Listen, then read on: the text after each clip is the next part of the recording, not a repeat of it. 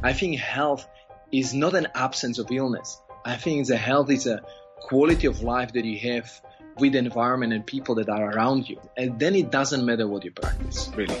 If it makes you to be a better human being, I mean, you better communicate with your kids or your wife or your friends, then wow, you've done an amazing job in your life. What's up, guys? This is Matt from the Human Animal Podcast. Today, I have the absolute pleasure of bringing you a special interview with Jozef Frucek of Fighting Monkey.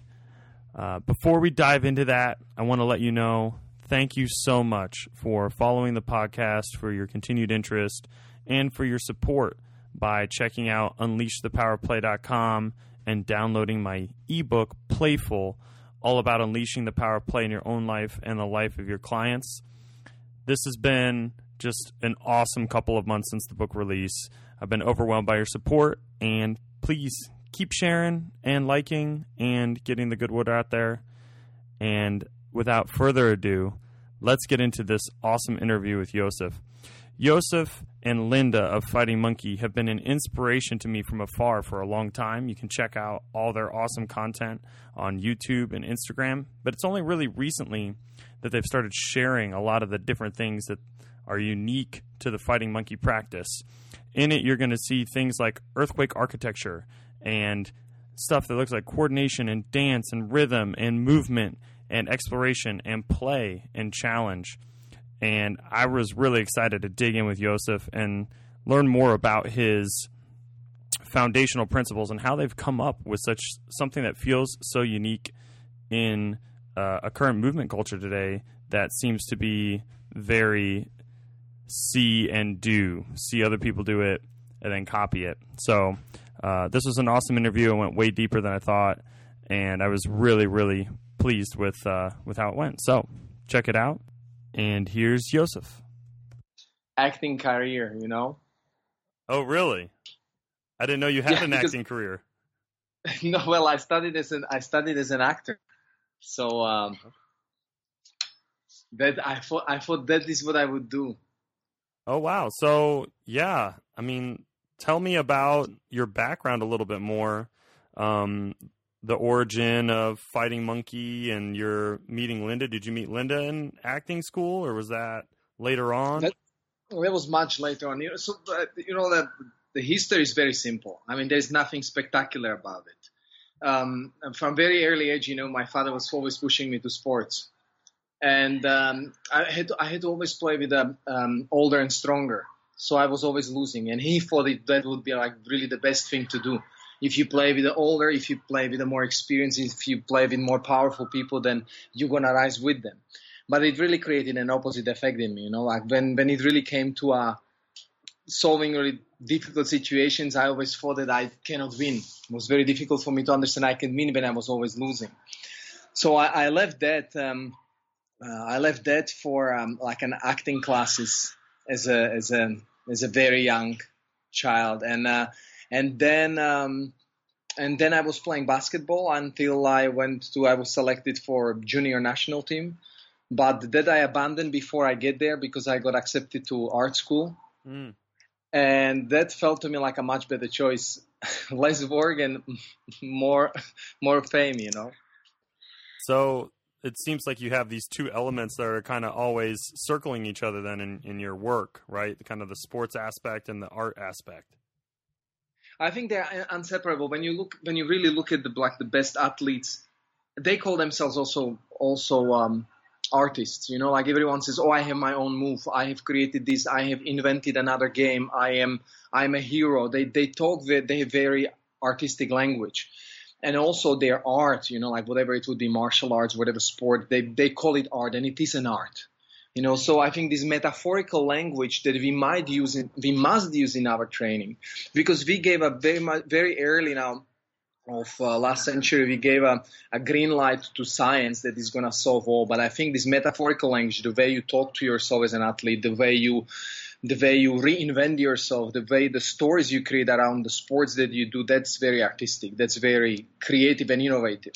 It cannot stay within the numbers and repetitions and series, etc. So I think that these two aspects, these two domains are really interwoven together.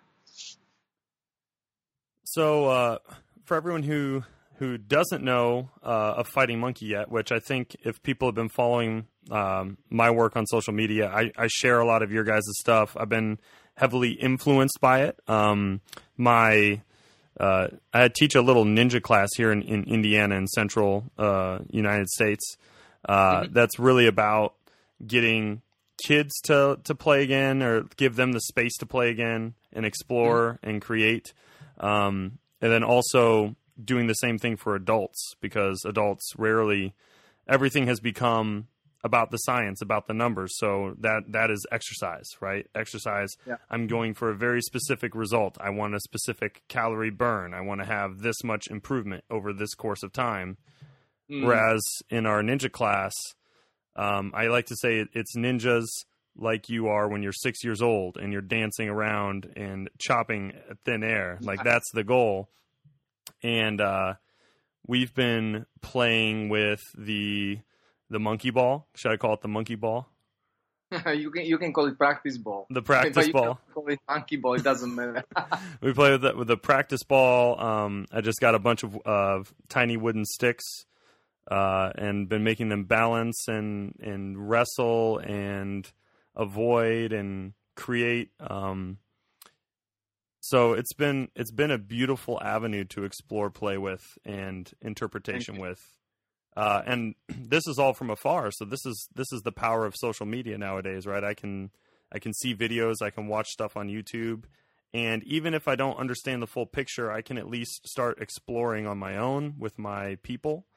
But I'm really excited today to maybe understand more of the origins of where these practices came from.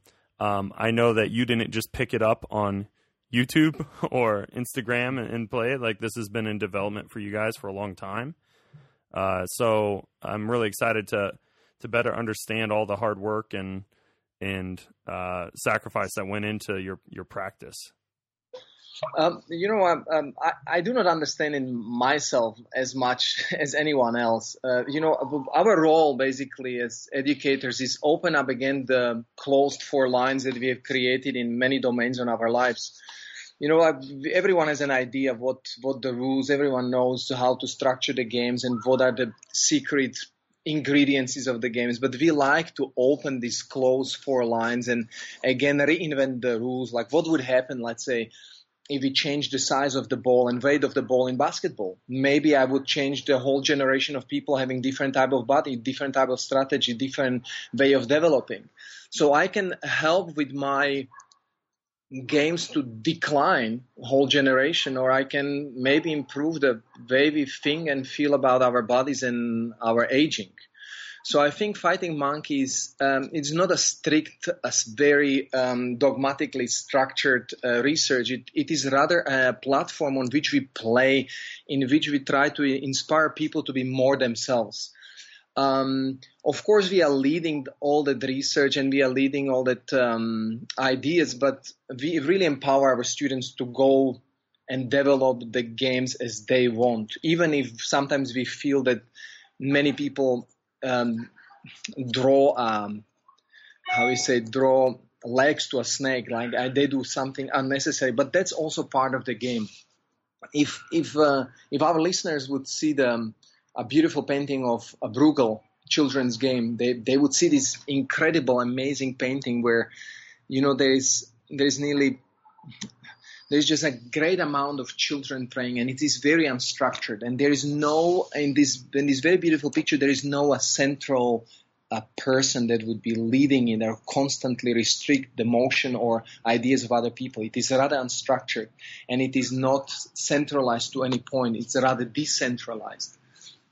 And we like that idea of giving power to people to look what is important in their context rather than doing what we would be doing. So I understand Fighting Monkey as an evolving practice, depending on the context in which we appear to be. Like if we work with a world champion in something, then we have to help him maybe to become a world champion. But if we are looking at the development of life, then maybe how many times can we re-alternate the rules, or how many times we can reinvent, or how many times we can have a look on. We do many things good, but maybe we can do them also better. Yeah. We also use the words as effective, natural, and and I think what is natural. Natural is to grow, get old, and eventually die. So sometimes it's not very good to go natural. Or effective. We also effective. We always try. I have this most effective training, and effective is like I go on a journey. I go to the top of the mountain, and the most effective road is probably the one that's been walked through many people.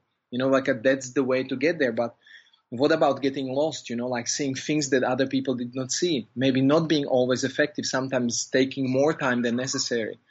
Sometimes arriving somewhere much later than other people, but having much broader view or different perspective of seeing other landscape that otherwise wouldn't be seen if you would be only working effectively. Mm. Again, that echo of art and science, the combination again, right? I can feel it permeating your thoughts. It's awesome. Go ahead. Delta. No, I was thinking when you read neurobiology, when you read how the brain works, if you take it a scientific more point of view, you would see that left and right hemisphere maybe they also have different roles sometimes to focus on something, and the other part has more the broader view. So it's imprinted in us biologically that we need that kind of sometimes being scientific and sometimes being loose and not very specific. So how do you see that coming across in your movement practice? I mean, you probably seen that we're creating abstract tools for practicing. So you probably seen the wooden ball, and then you've seen the short sticks, and then you will see more tools appearing. We do not publish always. We always give ourselves quite a time until we show something to a public. It always has to pass through 1, 2, 3 years of practicing ourselves with our close group of people. But you will see that we are making tools abstract enough so they can be taken into different contexts. They can provoke in you a different thinking. So let's say if you have a kettlebell. Kettlebell is beautiful, has great grip. It also looks very good. But maybe change something on that kettlebell and maybe like saw off the handle, and I don't know, and then tape it in something and then work with it. Or instead of working with the tools, what if you would start to make your training only with another human being? That was our idea at the beginning. Like, am I going to work alone and work some kind of drills, or I'm going to take another human being and I'm going to be evolving with another human being? Of course, you're going to grow in strength, strategy, coordination, rhythm, power exploration. It's going to be just much more richer working with another human being because you taking into your world a world of someone else, another person. Yeah, that was actually a topic I really wanted to touch on with you because, I remember I had a really good friend, Nathan, who's done the podcast with me before.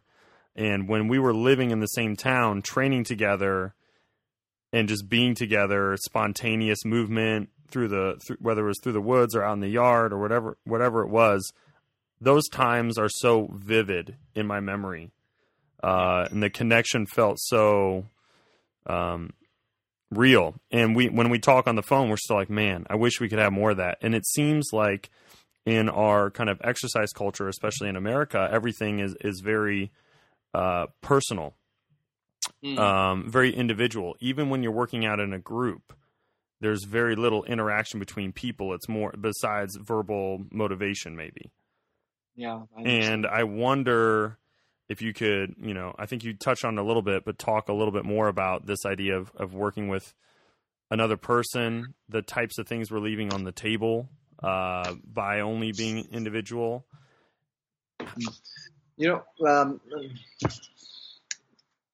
I see it with Linda, which is maybe for people that are listening, this is something that I developed together with my partner. So of course we working together, we did everything in body interaction.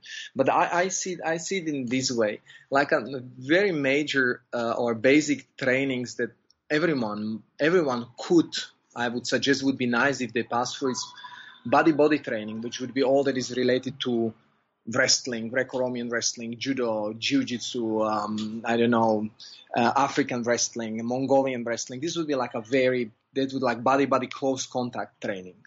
In a more playful way or more martial art way, it doesn't really matter.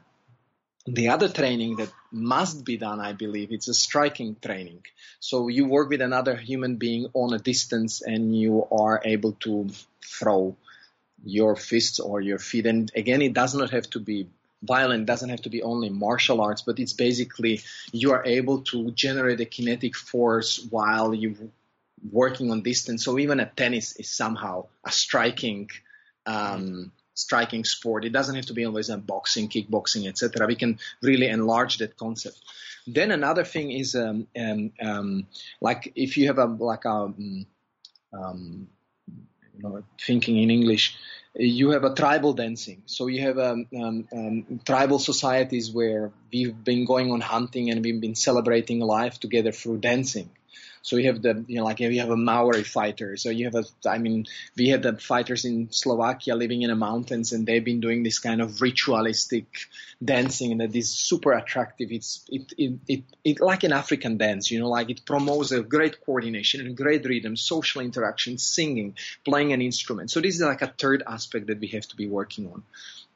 The fourth that I really believe in is we need to be doing sculpting. So basically molding materials around us. We've been doing this since the beginning of times.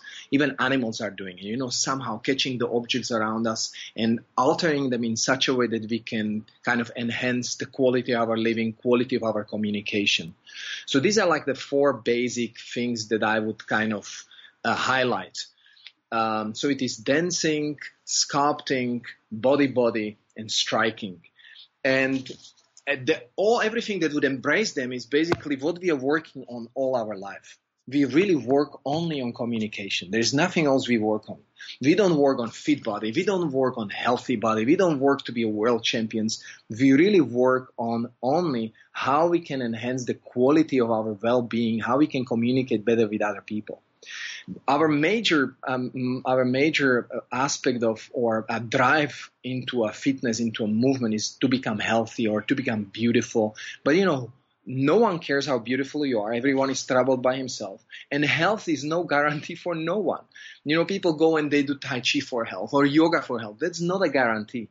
So we have to redefine what health could mean. I think health is not an absence of illness. I think health is a quality of life that you have with the environment and people that are around you, what kind of relations you can create.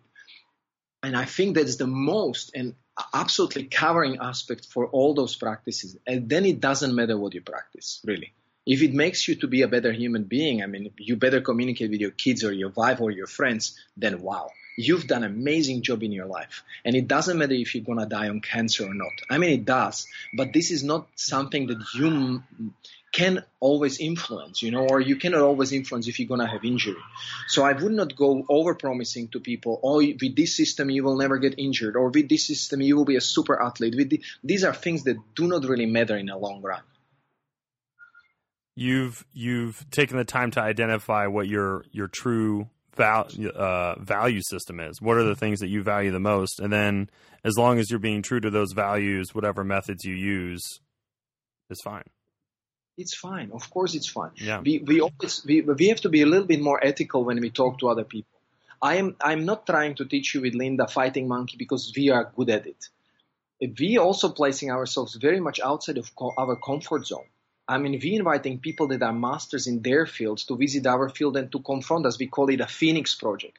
Phoenix Project is someone destroys your ideas. So, I might say, when you have a fear, you do this and that, and people go like, oh, wow, Jozef and Linda are so smart. But then what is our job as educators? Okay, we call someone who is really an expert, and from biological point of view or martial art point of view, what does it mean to have a fear and how to overcome it?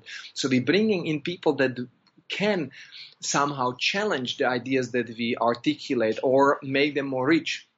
So, for example, for that, we work with people that are maybe 30 years experience in fear management. People that are working in special forces or people preparing people for very difficult situations in their life and been training it and been experiencing it for most of their lives. So yes, I mean that is what I see is very important to keep it relevant over the time that you are developing a system, so you don't become illusional about what you do, because me or Linda, we can really embrace only a certain perspective in life, and we can really bring only a very small spectrum into what really a movement or a human development could mean. Yeah, we're limited by how much time we have, right? I think about that now. To become an expert in any one thing now requires so much time, because you have to learn everything that everyone has done before you and then try to add on to it. And it's starting to take an entire lifetime to add to neurobiology or any other subject, right? Tell. So you were starting to touch a little bit on some of the principles of your own research process, I think. And that's something else I was really interested in. I think I mentioned in our email. One of the processes, try to destroy what you already know so you can rebuild it better, right? Yeah. By bringing in other people. I see a lot of people in the kind of movement culture sphere right now that exists through social media, really playing off of each other a lot, or kind of repeating similar patterns over and over again. It's like something gets absorbed, everyone starts to do it, and then the new thing gets absorbed, everyone slowly starts to add to it, right? Whether that was like Ido Portal's method, and then functional range conditioning is all over the place, and et cetera, et cetera. So I find it very refreshing and interesting that you guys kind of keep things off the grid. Mm-hmm. And it's not like, I learned this yesterday, let's post it today, which, it's its own place. Well, while you guys are kind of staying off the grid and working on your own thing with your close group of people, what are the types of things that, go into that research process? Because I wonder if we've become so consumer heavy that we don't even really know what movement research looks like on a certain level anymore. Okay, let's bring this also into context. If we would talk about the research through in terms of university level, then we cannot call Fighting Monkey being any research whatsoever, because we don't have like 2,000 samples. I would have to have like 2,000 people and then make a data and then publish it, etc. So I already done my PhD. I don't want to do it again. I think enough of that. So I am not interested in much of that. Let's say if maybe a more accurate word would be not a research but reflective studies. Okay. So that would be this Phoenix project that we invite a group of people that can bring relevant questions and maybe make it more accurate what we are working on, or specified in some way, or make it more broader so it doesn't get enclosed.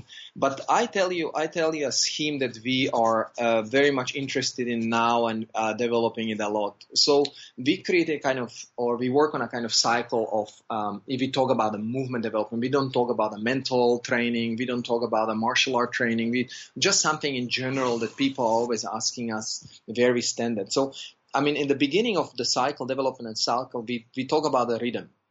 When we talk about the coordination. So when we start to coordinate, we start to find a new movement. Then we pass into so when we have coordinate, and when we coordinate well, it becomes rhythmical. So that is coordination rhythm. Good rhythm. So when you coordinate and you become rhythmical, creates a kinetic potential. Kinetic potential gives you an opportunity for power exploration. And after power exploration comes strength. So we do everything that is not related to the last point. I think we have so many experts on strength. So we are basically seeing how we are moving. How do we coordinate? How that coordination of our particular body, of our different propositions, how we can make it rhythmical, how we can make it more sound. Rhythmical means becoming more musical. It can be boxing, it can be tennis, it can be table tennis, it can be playing a chess, or it can be singing or talking or whatever we can imagine. That gives us a kind of kinetic potential, means that we can produce something that can be manifested through space-time. And that gives us a certain power. So this is kind of cycle that we are working on and applying and trying to figure it out. What could be the training process? What could be thinking process? What could be this critical pathway to evolve to better at what we've been born with, somehow to say. Mm-hmm. So you're finding new patterns, new objects that force you to think in different ways, new ways to coordinate, and then playing, essentially. Play is the highest form of research. I think Einstein said that, maybe. Play is the highest form of research. And then playing explore. Yeah. Someone important said.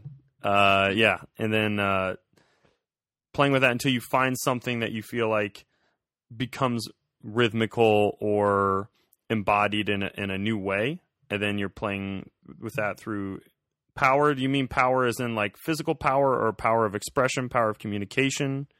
Everything. Okay. All that through a very broad sense. It's not that we are looking for new coordinations. There is really only few coordinations that you can do. And you can also, the rhythm is always only that one particular rhythm for every actions you do. Because let's say when we are, for example, we don't work on how much you are stretched or how range of motions have your joints, because these are informations that are completely irrelevant to your good motion or the motion that would not wear off your joints very fast. What you have to look for is to look what is really the composition of your body. What is the proportion of your upper body with your lower body? What kind of dynamics you can produce? So what is inherited in you and what you can be developing throughout your life? How you can make better your walking. If you can really make better your walking, you can probably do most of the coordinations through all the sports very well. Very good. You basically start to have a look on 3 bodyweight centers. How you're organizing 3 bodyweight centers above your feet.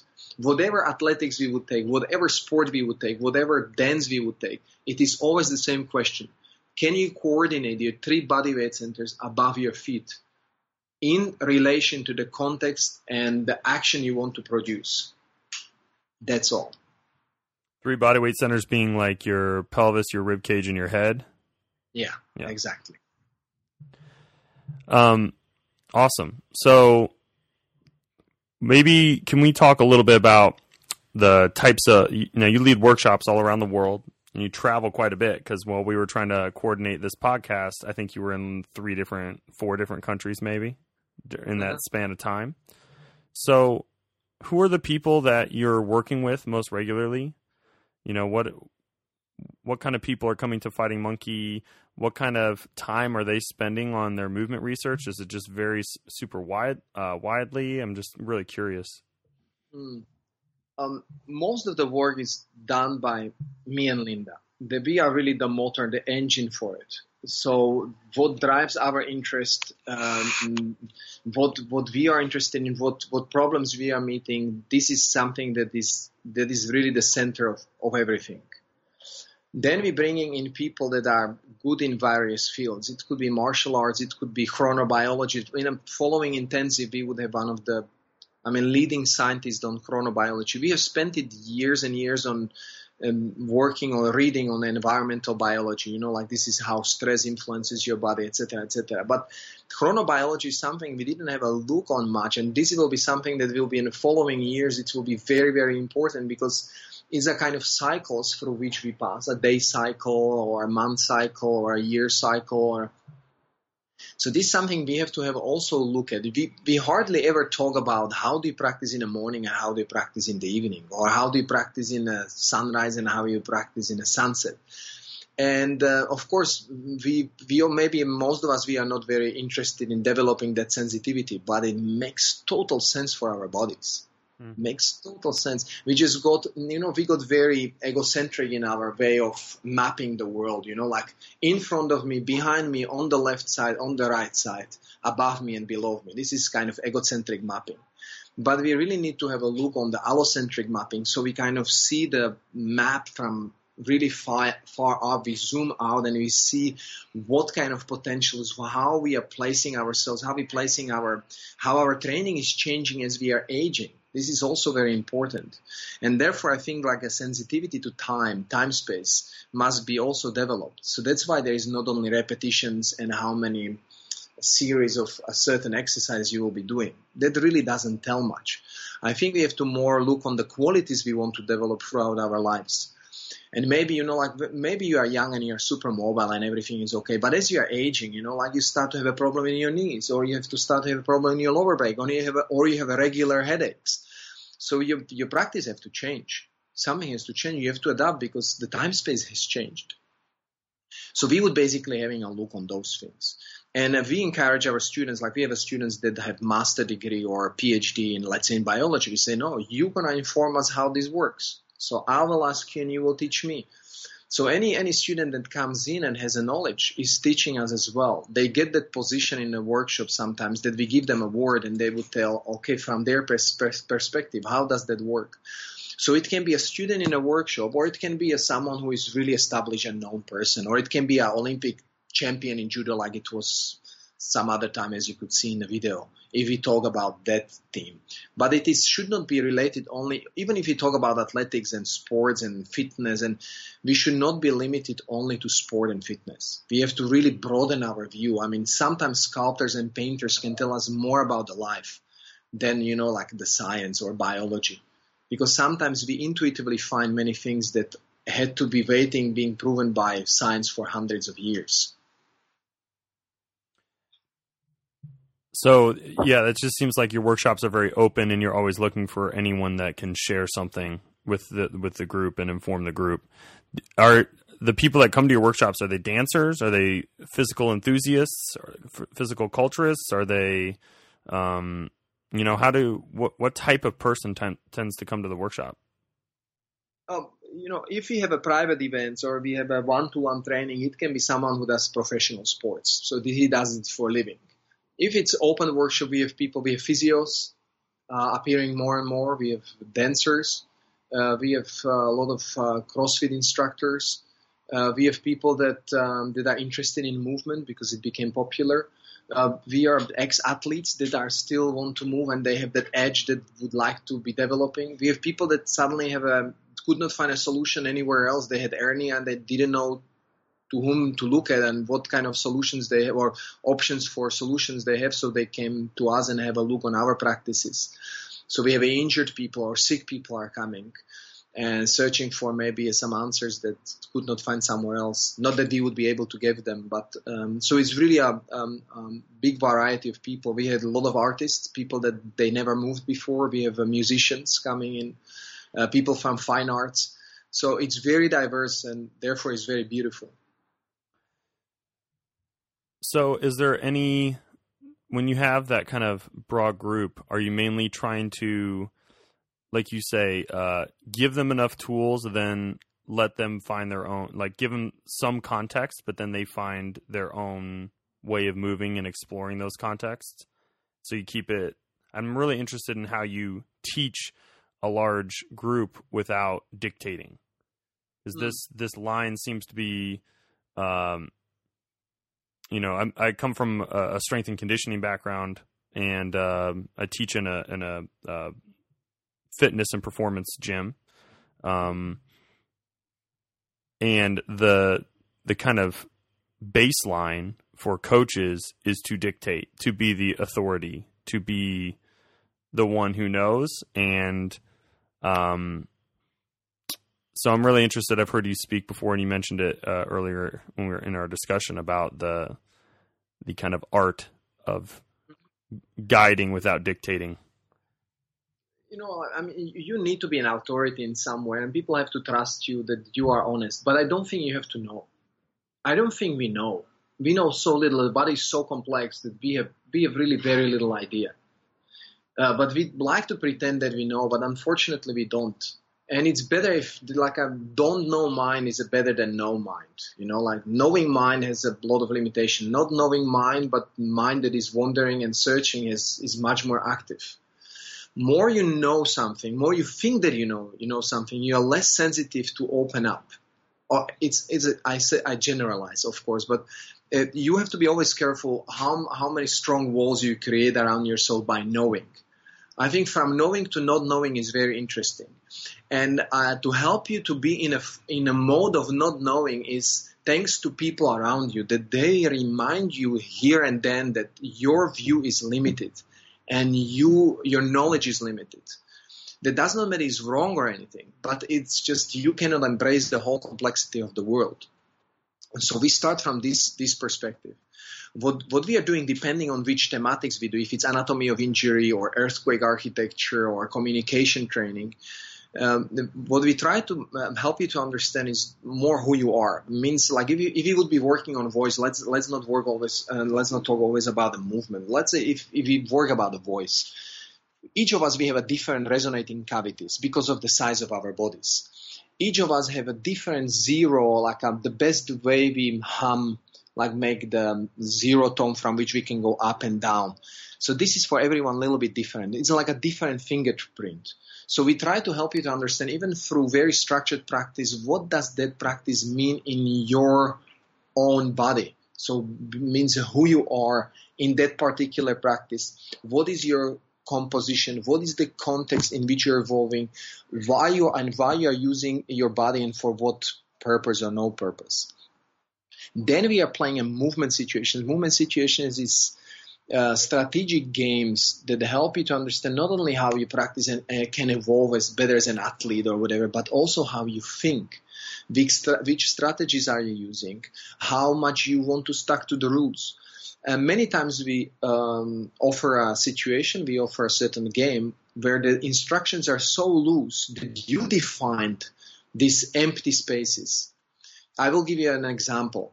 The way I'm talking to you, it's not the words that they contain the meaning, but it's those empty spaces between the words and the intonation and quality of my speech, my articulation that tells much more about me than the actual meaning of the words itself. So that in betweenness, this ambiguity of the language, this poetry of our body language, the way we make gestures, the way we compose ourselves in the space, can really tell us about who we are and what will be probably our future injuries in communication and in our bodies. So I'm guessing that's part of the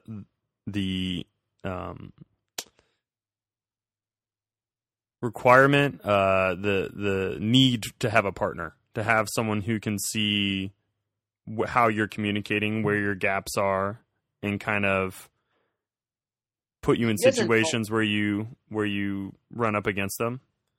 Yeah, not all of them are in partners. Sometimes you work with a whole group. Sometimes you can work also alone. So it's not like all of them you really absolutely definitely need a partner, because some of the practices are necessary to be done alone. They're only for you, and the experience is only for you. We call them a zero form. Zero forms are to develop your own internal understanding of how you're composed, what are the necessities that you have to be working through, some kind of immunity checks that you're doing regularly on yourself on how you're aging or how are your cognitive abilities, how is your coordination, etc. So there are many things that can be done alone. So you are not dependent always to have a partner. The partner's training is complementary to your individual training. Could you give me an example of like a self-check? I was afraid you were going to ask that. I'm speaking English, but the words really are not my greatest friends. The best would be, if you come to a workshop, you would experience it through the Skype. It's a little bit difficult to explain. It's totally fine. If we could always wait, I can wait for a workshop. We call them zero form because you need to find out where is your zero. Means that from which point you can be moving almost in any direction.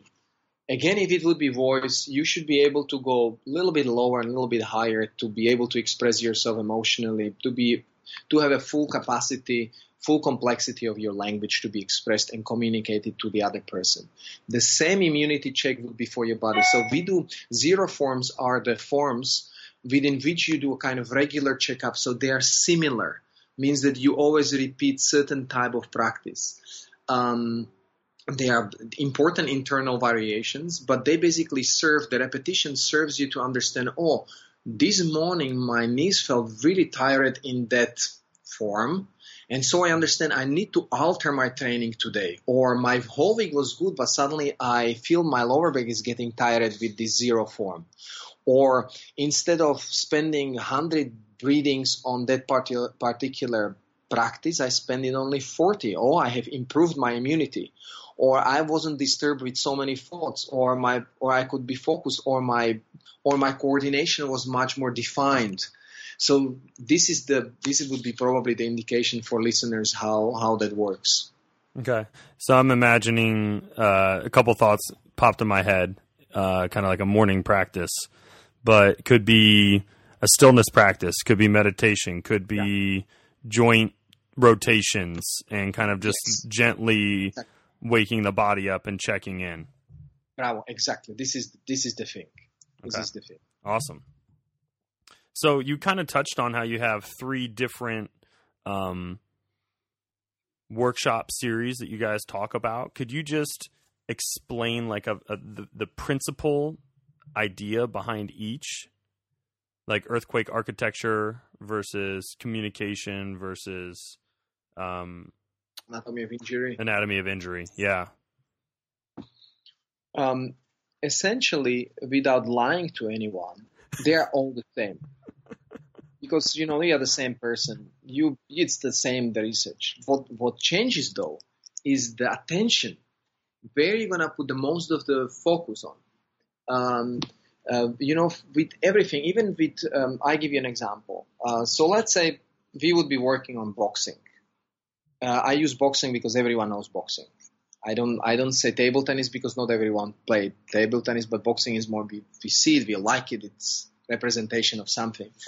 Boxing can be an amazing tool for really a combat, but boxing is absolutely amazing physio tool. If we truly understand what boxing is offering mentally, coordination-wise, rhythm, it is an incredible physio tool.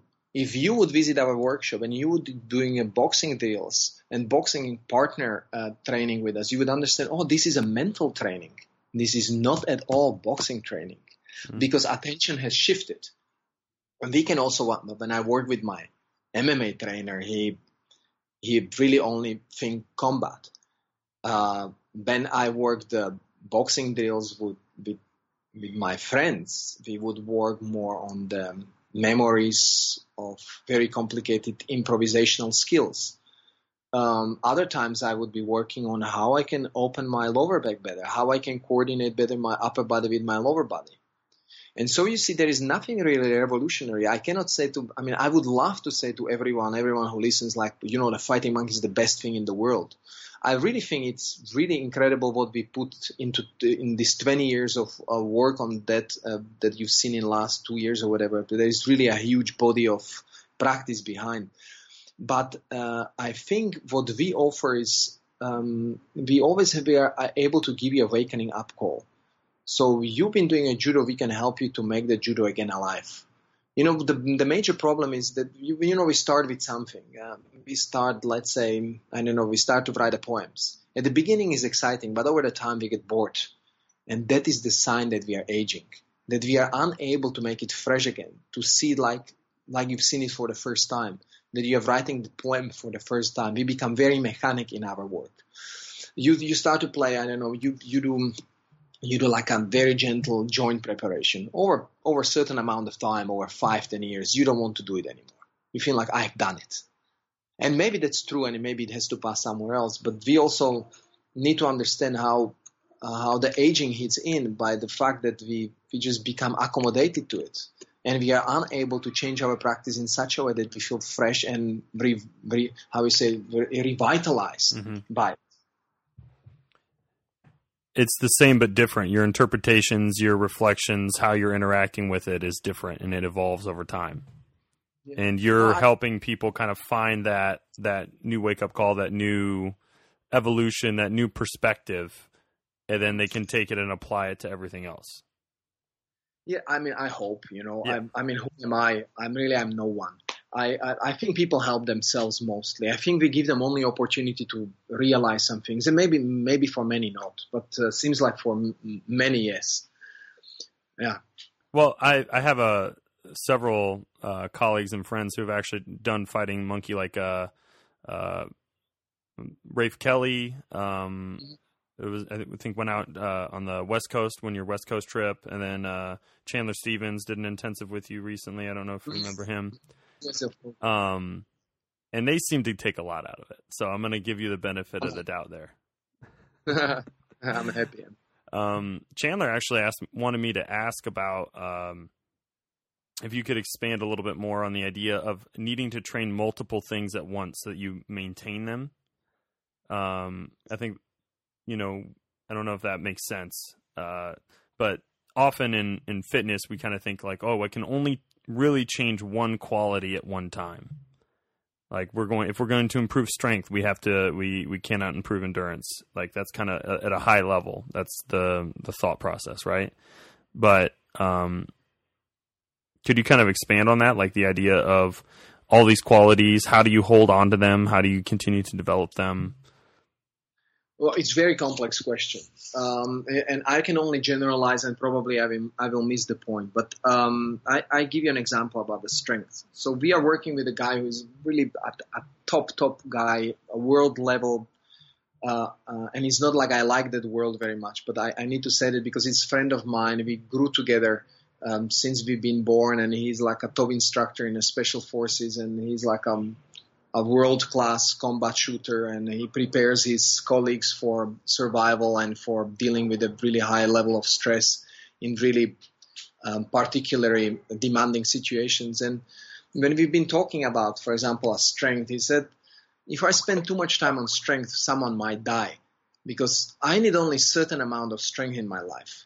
But when I get that strength, I need to spend more time on tactics, on communication, and on other technical skills in order to judge the situations in which I am more carefully or more precisely, rather than only gaining a strength or more mobility or whatever we could talk about. I think we live pretty complex lives, and these complex lives that we live, they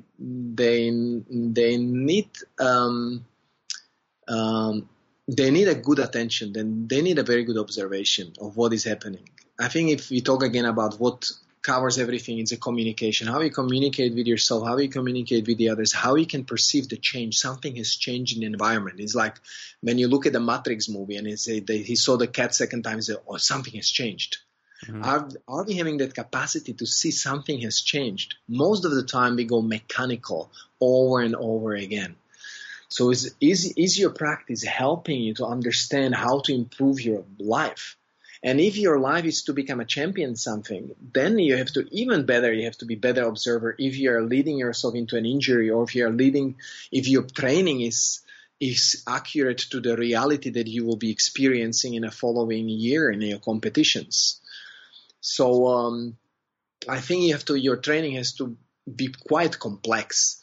And that complexity cannot be done in training itself. The training or the practice, but let's rather call it a practice, has to be broad enough to develop you as a whole person. If you're not developing as a whole person, I don't think you can be champion or person that is, enjoying his life. So, if training, I think I geek out on training and all the complexities, but I work with many people who training is an hour a day that they're supposed to check off of a list, mm-hmm. Right? They come in, I want you to do the thinking for me. I want to mm-hmm. come in and work hard, and then I want to go home. Mm-hmm. So what are some strategies or thoughts on how we kind of broaden that perspective for those people? Like how can we, is it that we challenge them to think bigger and think more and complex and take some of that on their self, or how would you approach that? These are the 5 social forces that you are talking now about, economics, politics, religious, technology, culture, that all influence that way So someone comes to you and in 1 hour wants to be done. Well, give it what they need. If they want that for a little while, give it to them. So it's better than nothing. So they can, you are there, you try to give them your best. Even, doing that type of exercise and another type of exercise and another type, it's good. There is nothing bad about it. I know it can be improved, but not everyone also wants. But I think by who you are and the way they start to kind of connect with you as a human being, they will probably start to copy a little bit your lifestyle or your ideas, and you just very slowly by who you are will influence them, and eventually they will do whatever you will do. So I think if you're proposing something and you are sensitive enough and you're communicating well, I think everyone will be happy to follow. I can see that a little bit in that, I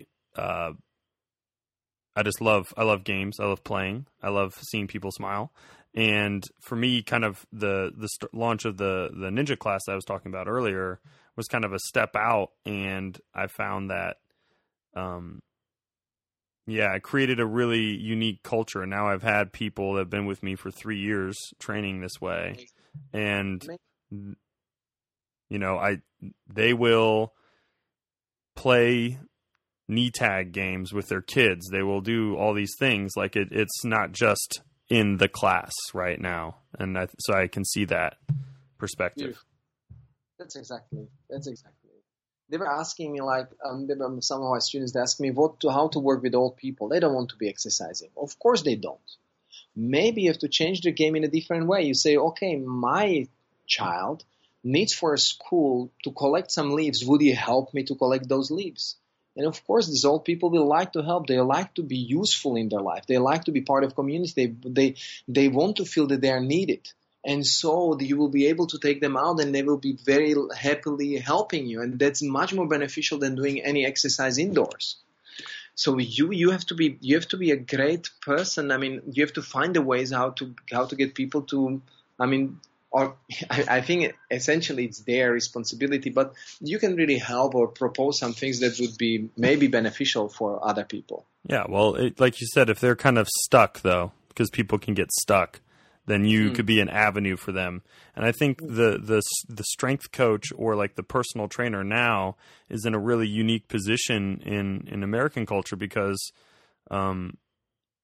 we are starting to become accepted as like a necessary part of helping people be healthy. So we get such a wide variety of people from different backgrounds who will walk into a gym now. Like that's like I could get someone who's just had 2 knee replacements and has never lifted a thing in their life, or I could get the 13-year-old who wants to be great at soccer, or I could get anything in between. So we have this.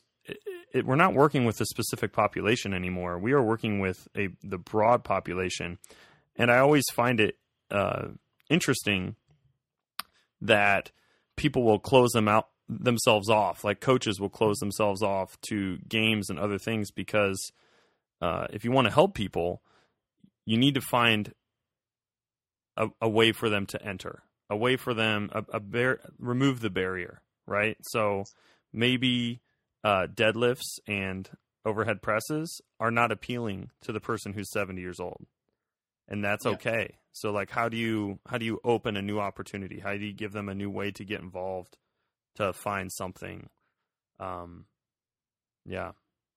So you're able to embrace that complexity of different people that are coming to you. Your life as a trainer, as educator, somehow should be rich enough to be able to share with whomever who is coming to you is asking for help or would like to be trained by you. So I think, the richness of the games or the richness of the open platform is very, very important.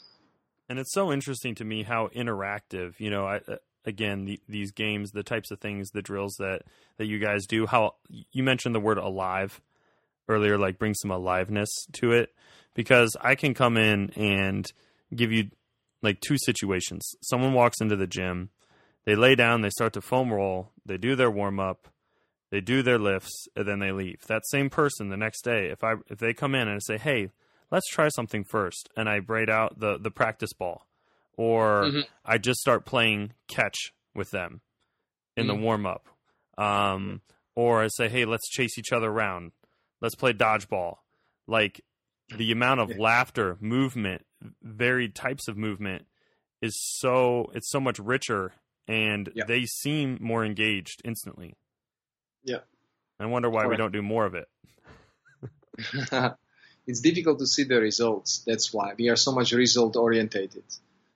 But even if you have in front of you a top athlete, without creativity, it's very difficult. I mean, in top sports, everyone is really on the top level, including with the chemistry. What will make that extra a little millimeter forward is being a little bit faster or being a little bit more creative in your game. How are we going to bring that? How are we going to awaken that in that highly demanding situations? I think this requires a lot of creativity, and we need to practice that creativity nearly every day. So we're coming up on an hour, and this has been fantastic. Jozef, thank you so much for the time. I would want to touch on maybe just one or two more things. Does that sound good? Yeah, that's okay. Okay.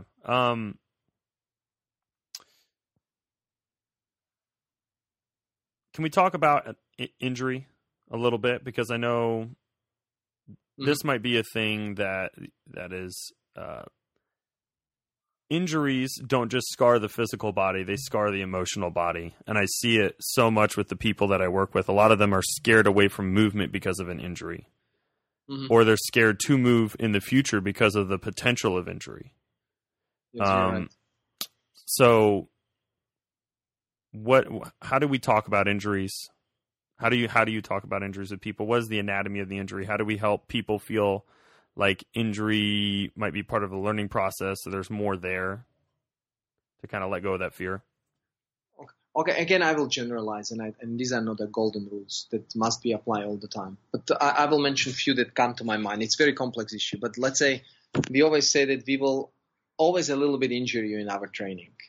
We will always test you in such a way that you will next day maybe feel something is wrong. But it is such a small injury that will only tell you, oh, my lower back is really stiff. Maybe do I do something in my coordination that is really bothering my lower back? Is this beginning of my hernia in following 10 years? Or we create situations that will really help you to understand that you are leaning forward and you are not rooting your feet properly, and that you are having difficulty to breathe and you have difficulty to relax your knees, basically telling you again that, maybe in 15 years I will have maybe broken cross ligaments or tear cross ligaments or the broken meniscus, or maybe my hips will lose completely their mobility. So what we would be doing few tests in anatomy of injury, and those tests would show you how much of mobility you already lost. Let's say if we talk about hip mobility, we lose from 40 to 70% of our hip mobility throughout our life. And we get these young athletes, and we work with them, and they are completely healthy. They train every day, and we just show them. I mean, I don't have to show them. They pass through the practice that we offer them, and they realize themselves. They ask themselves, okay, you said 40 to 70, but it seems like I already lost at least 50% of my hip mobility. Because I'm also practicing with them. Linda is also practicing. We are over 40, and we've been working all our life for 6 hours a day, and still our hip mobilities and the coordinations that we do is something that nearly no one can do, even if it's in the top of their sport career, athletic career. So it's basically we create these small injuries to help you understand what might happen in 10, 15 years.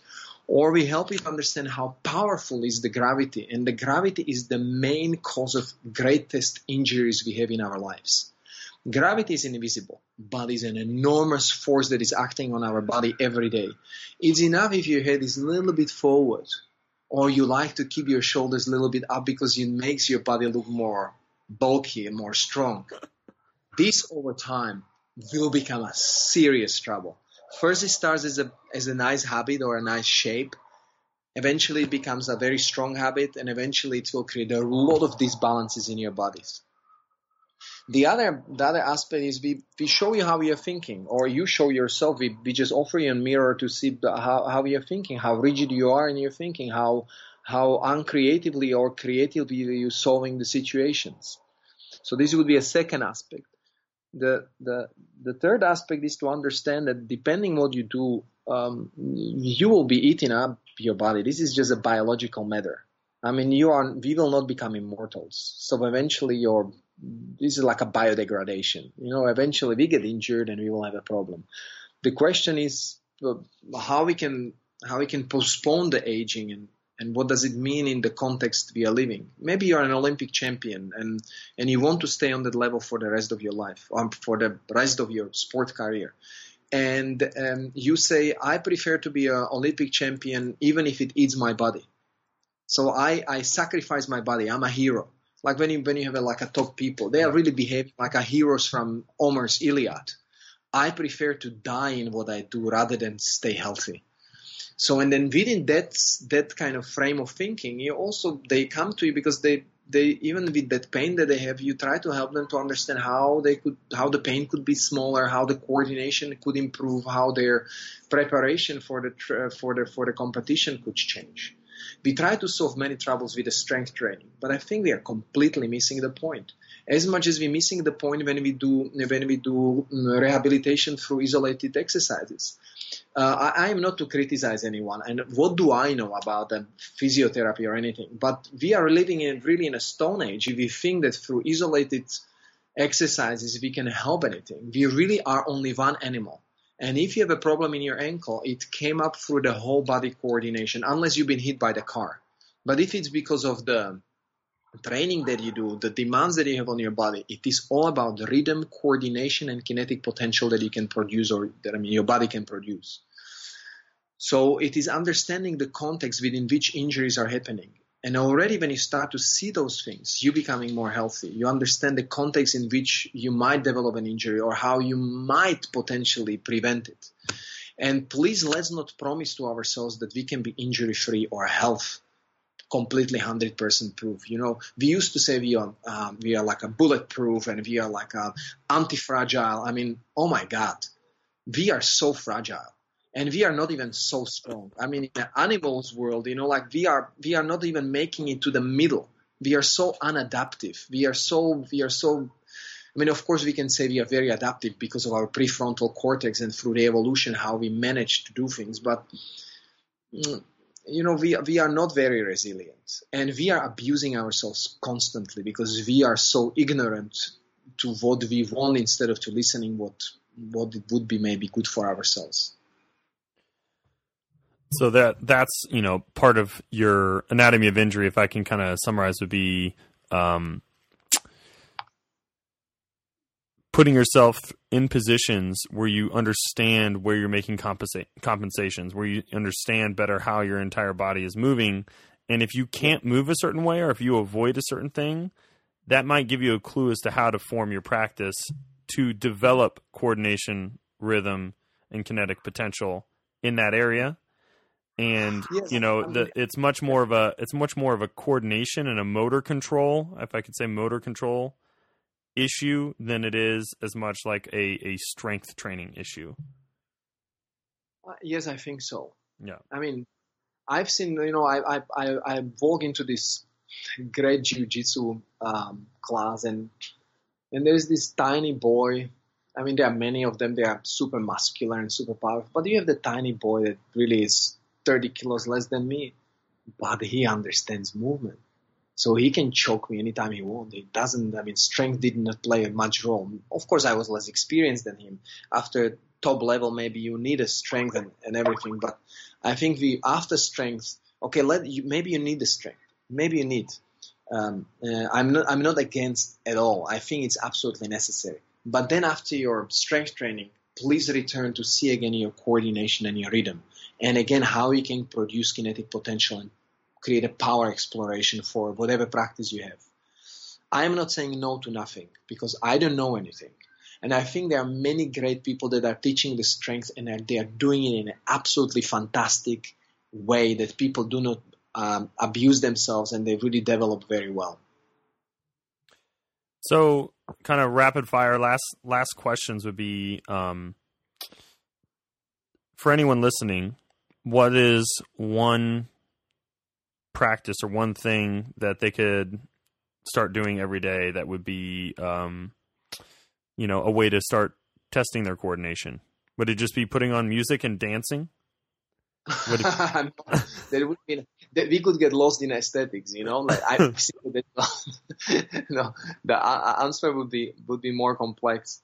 I think it really. I think what we offer with all the modesty, I think we can really help you to understand where you are at your aging process, mentally and also physically. We've put a lot of hours and a lot of years into developing movement situations that might help you to understand what's going on.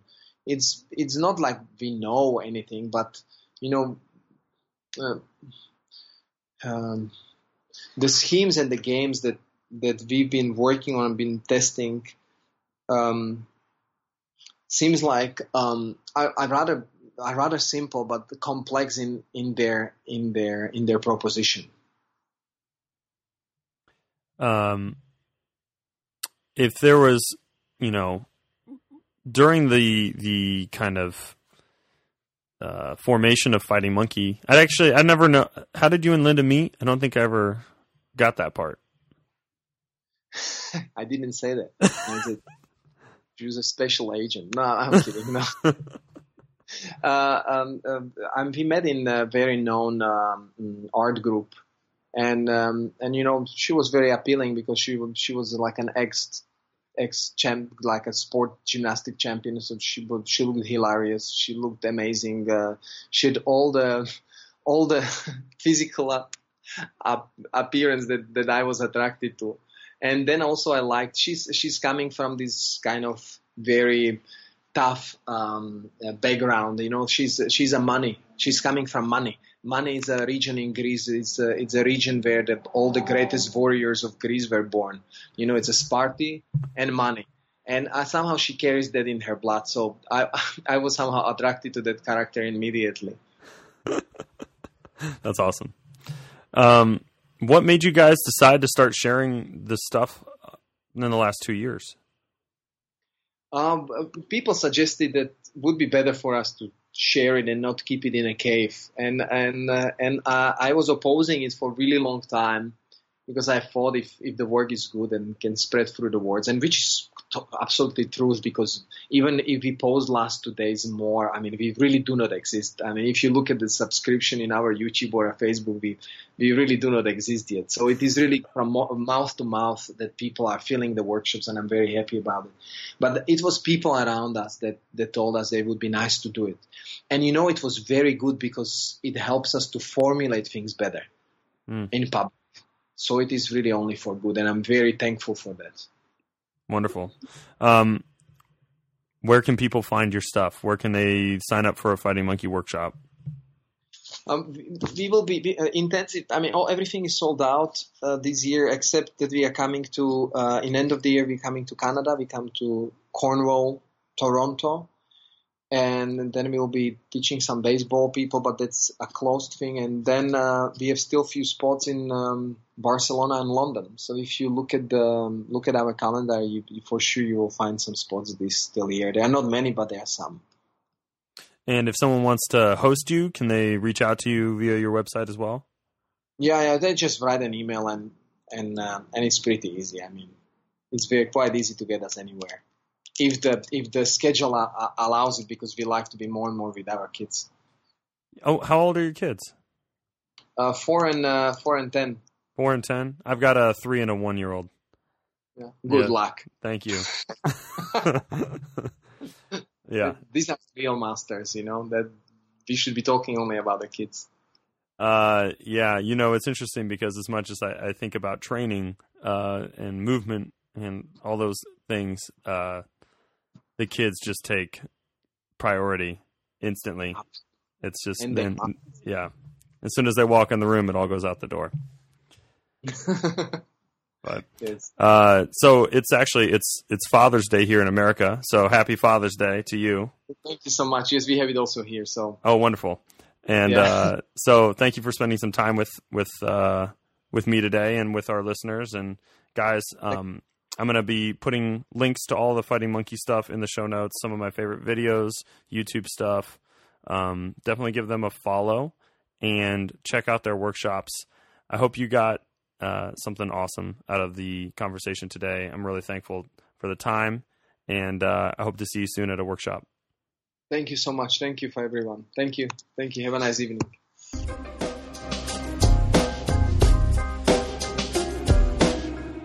Once again, thank you, Jozef. Thank you, everybody, for listening. Check out the Human Animal Podcast on iTunes or at freefitguy.com. Give us a review. Send me a comment to the Human Animal Podcast at gmail.com.